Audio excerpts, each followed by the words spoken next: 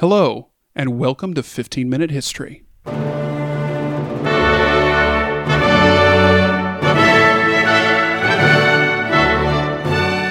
Each week, we teach you about important people, events, and places in 15 minutes. If this is your first time here, then thanks for joining us. Stay connected with us wherever you listen to podcasts and at our website at aetgroup.org, where you can find these recordings and transcripts for each episode. Now, let's start the show. One sometimes finds what one is not looking for. When I woke up just after dawn on September 28, 1928, I certainly didn't plan to revolutionize all medicine by discovering the world's first antibiotic or bacteria killer. But I guess that was exactly what I did. Alexander Fleming on his discovery of a mold that killed bacteria. The room is hot and muggy. Streams of sunlight come in through the closed windows, contrasting the dark, unlit corners. Particles of dust float in the still air. Stacks of books and papers line the walls. Across the room, long tables with laboratory equipment are askew and full of half-empty vials, cultures, and beakers. The smell in the room is almost acidic. A rustle comes from behind the entrance. A man fumbles with his keys, looking for the right one. When he enters, he walks directly to an adjacent table to put down his bag and supplies. He turns toward the table near the closed windows and walks to open one so he can let in some fresh air. As he walks, he sees in the shadows a stack of cultures he had created before leaving. His mind works quickly, calculating the time he was gone and solving for the number of bacteria which should have grown. He leaves the window and walks to the cultures. One is different from the others. He picks it up and holds it in the light. Mold is growing in the culture. Around the mold, the bacteria are dead. "That's funny," he says, and smiles to himself. A world without penicillin. In 1924, Calvin Coolidge Jr. is playing tennis at the White House. The 16-year-old son of President Calvin Coolidge, Calvin Jr. is a healthy young man and had gone out to play a quick game without his shoes. During the game, he develops a blister on the underside of his foot, which he ignores for the better part of 24 hours until it becomes infected. In a few days, the infection spreads to his blood, degenerating into sepsis and causing widespread blood poisoning. And under a week, he is dead. In 1862, a man lays in a cot outside of the Antietam battlefield. The guns are silent. The battle is over, but not for him. He's sweating, looking up at the roof of the tent in delirium as the infection from his injured leg ravages his body. Doctors come over to him and, smelling the necrotic flesh, decide to take him to the table. He doesn't realize what's happening until the saw begins to mangle his body. He isn't given opium to numb the pain because they had run out of it 2 days before. Instead, he lets himself pass out as he screams into the night. In 1625, a nobleman hears the bells in the distance as Charles I ascends the throne. The man has been sick for a week, and the doctors have called the barber for his bloodletting services. The man remembers the red and white barber pole from the street.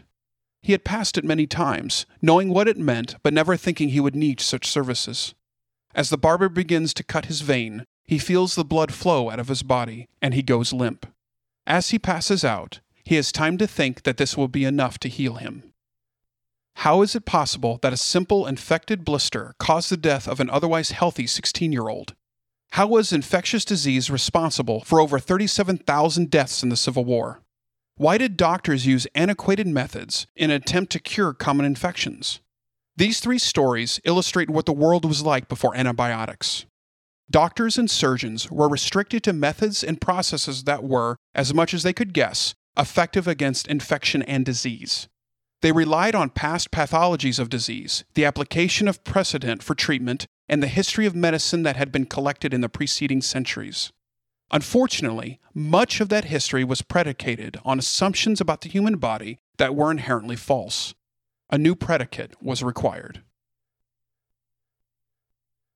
The discovery. Alexander Fleming started to study medicine in 1903 after inheriting some money from a deceased family member. He graduated with distinction from St. Mary's Hospital Medical School in Paddington in 1906 and stayed as a lecturer until he went to war in the fields of World War I. During his time in the war, he witnessed countless infections kill soldiers on the battlefield. Most notable was his attention to the dangers of antiseptic for deep wounds. To resolve this issue with field surgeons, Fleming wrote a paper during the war cautioning against antiseptic use.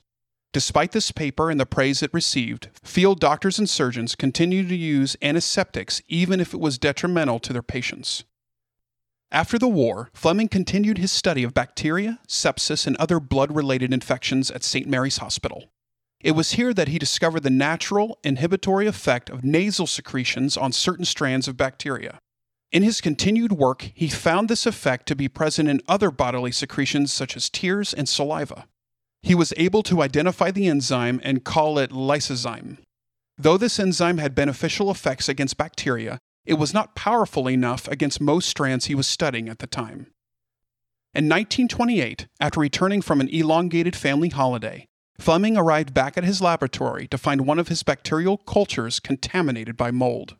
Fleming was known to keep an untidy lab, with many of his colleagues making jokes and comments about how messy he was in his work and experiments. But when Fleming looked at the contaminated culture and the mold growing around the petri dish, he noticed something. Surrounding each mold was a barren circle of dead bacteria. The strain of Staphylococci bacteria was in a state of lysis around each mold. He did extensive testing and found that the substance was Penicillium fungi and that it was able to kill certain strands of bacteria even when diluted up to 800 times the original dose. After weeks of calling the substance mold juice, he settled on penicillin. Though this historic find was interesting, Fleming quickly realized that the fungi only affected gram-positive bacteria and had no effect on gram-negative bacteria. This limited its early applications and caused him to doubt the significance of his discovery. He published his findings in 1929 but got little attention, as he found cultivating penicillin to be extremely cumbersome and difficult for large-scale testing. Without such testing, his accidental discovery would never see widespread use.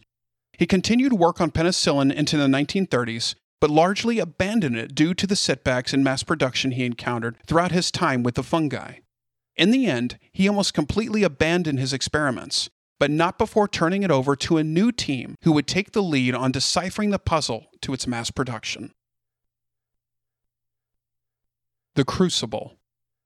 Fleming turned over the discovery to scientists Howard Florey and Ernest Boris Chain to study it at Oxford. With funding from the US and British governments, the pair set to work on ways in which they could not only culture the fungi quickly, but also if they could be modified to affect both gram-positive and negative bacteria.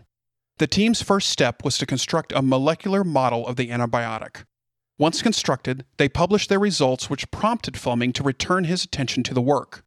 Another member of the team, Norman Heatley, decided to add water to adjust the acidity of penicillin, which made it viable for clinical trials with animals. The team at Oxford continued their work from 1940 to 1945, publishing their historic findings at each stage of their research. Attention to their work caught on, and funding was granted for mass production by 1941, just after the attack on Pearl Harbor. The effect of penicillin on soldiers in World War II cannot be underestimated. In essence, it was the crucible for the historic drug. Infections from battlefield wounds and other diseases decreased exponentially, with antibiotic treatments being credited with saving 12 to 15% of lives in both the European and Pacific theaters of war. Doctors were able to perform more complex surgeries while repairing wounded limbs and organs without the same fear they had had in the past for post-op infections. Antibiotics became so highly regarded and demanded that doctors all over the world began to ask for them, both at home and on the battlefield. Once the war ended in 1945, more research was done regarding antibiotics, and from 1950 to 1970, all known strains of antibiotics were created. Today, there are 5 different groups of antibiotics of the penicillin class, all of which are responsible for saving over 200 million lives across the globe. For his work in the discovery of penicillin and antibiotics, Alexander Fleming and the other researchers jointly received the Nobel Prize, knighthoods, and many other awards for their discovery. His findings were the basis for the development of more antibiotics and other medications used to fight disease. The team at Oxford who were responsible for its mass production were Ernest Chain, Howard Florey, and Norman Heatley. Though Fleming was humble about his part in finding the antibiotic, one of the Oxford team is quoted as saying, quote, "Without Fleming, no Chain. Without Chain, no Florey. Without Florey, no Heatley. Without Heatley, no penicillin." End quote. Turning point: a world with penicillin. The discovery of antibiotics, though accidental, changed not only the way doctors treat infection, but the practice of medicine as a whole. According to the National Center for Biotechnology Information, quote, "The antibiotic era revolutionized the treatment of infectious diseases worldwide, although with much more success in developed countries. In the U.S., for example, the leading cause of death changed from communicable diseases to non-communicable diseases, such as cardiovascular disease, cancer, and stroke. The average life expectancy at birth rose to 78.8 years, and the older population changed from 4% to 13% of the entire U.S. population." End quote. Time magazine highlighted the discovery when they named Fleming as one of the most influential people of the 20th century in 1999. Quote, "It was a discovery that would change the course of history. The active ingredient in that mold, which Fleming named penicillin, turned out to be an infection-fighting agent of enormous potency. When it was finally recognized for what it was, the most efficacious life-saving drug in the world, penicillin would alter forever the treatment of bacterial infections. By the middle of the century, Fleming's discovery had spawned a huge pharmaceutical industry, churning out synthetic penicillins that would conquer some of mankind's most ancient scourges, including syphilis, gangrene, and tuberculosis." End quote. Equally significant with the discovery of penicillin was the ability of bacteria to adapt to it. Fleming is noted as warning against the misuse of antibiotics and stressed that if not monitored by trained physicians, such use may be more harmful to the patient if the bacteria being treated develop resistance. While modern medicine has made great strides in not only improving the quality and potency of antibiotics, the threat of bacteria resistance is a constant one. Without antibiotics, no modern surgeries would be possible. Scrapes and cuts would be just as deadly as they once were, and many of the infectious diseases which plagued mankind for centuries would be just as dangerous as ever. Most importantly, the false predicate that so many doctors used in the time before antibiotics would have continued for a longer time.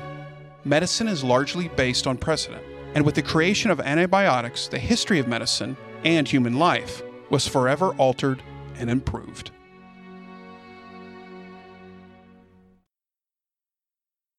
Thank you for joining us on 15-Minute History. Please take a moment and leave us a review and tell your friends about this podcast. We hope you will join us for our discussion on this topic and tune in next week as we walk in history's footsteps 15 minutes at a time.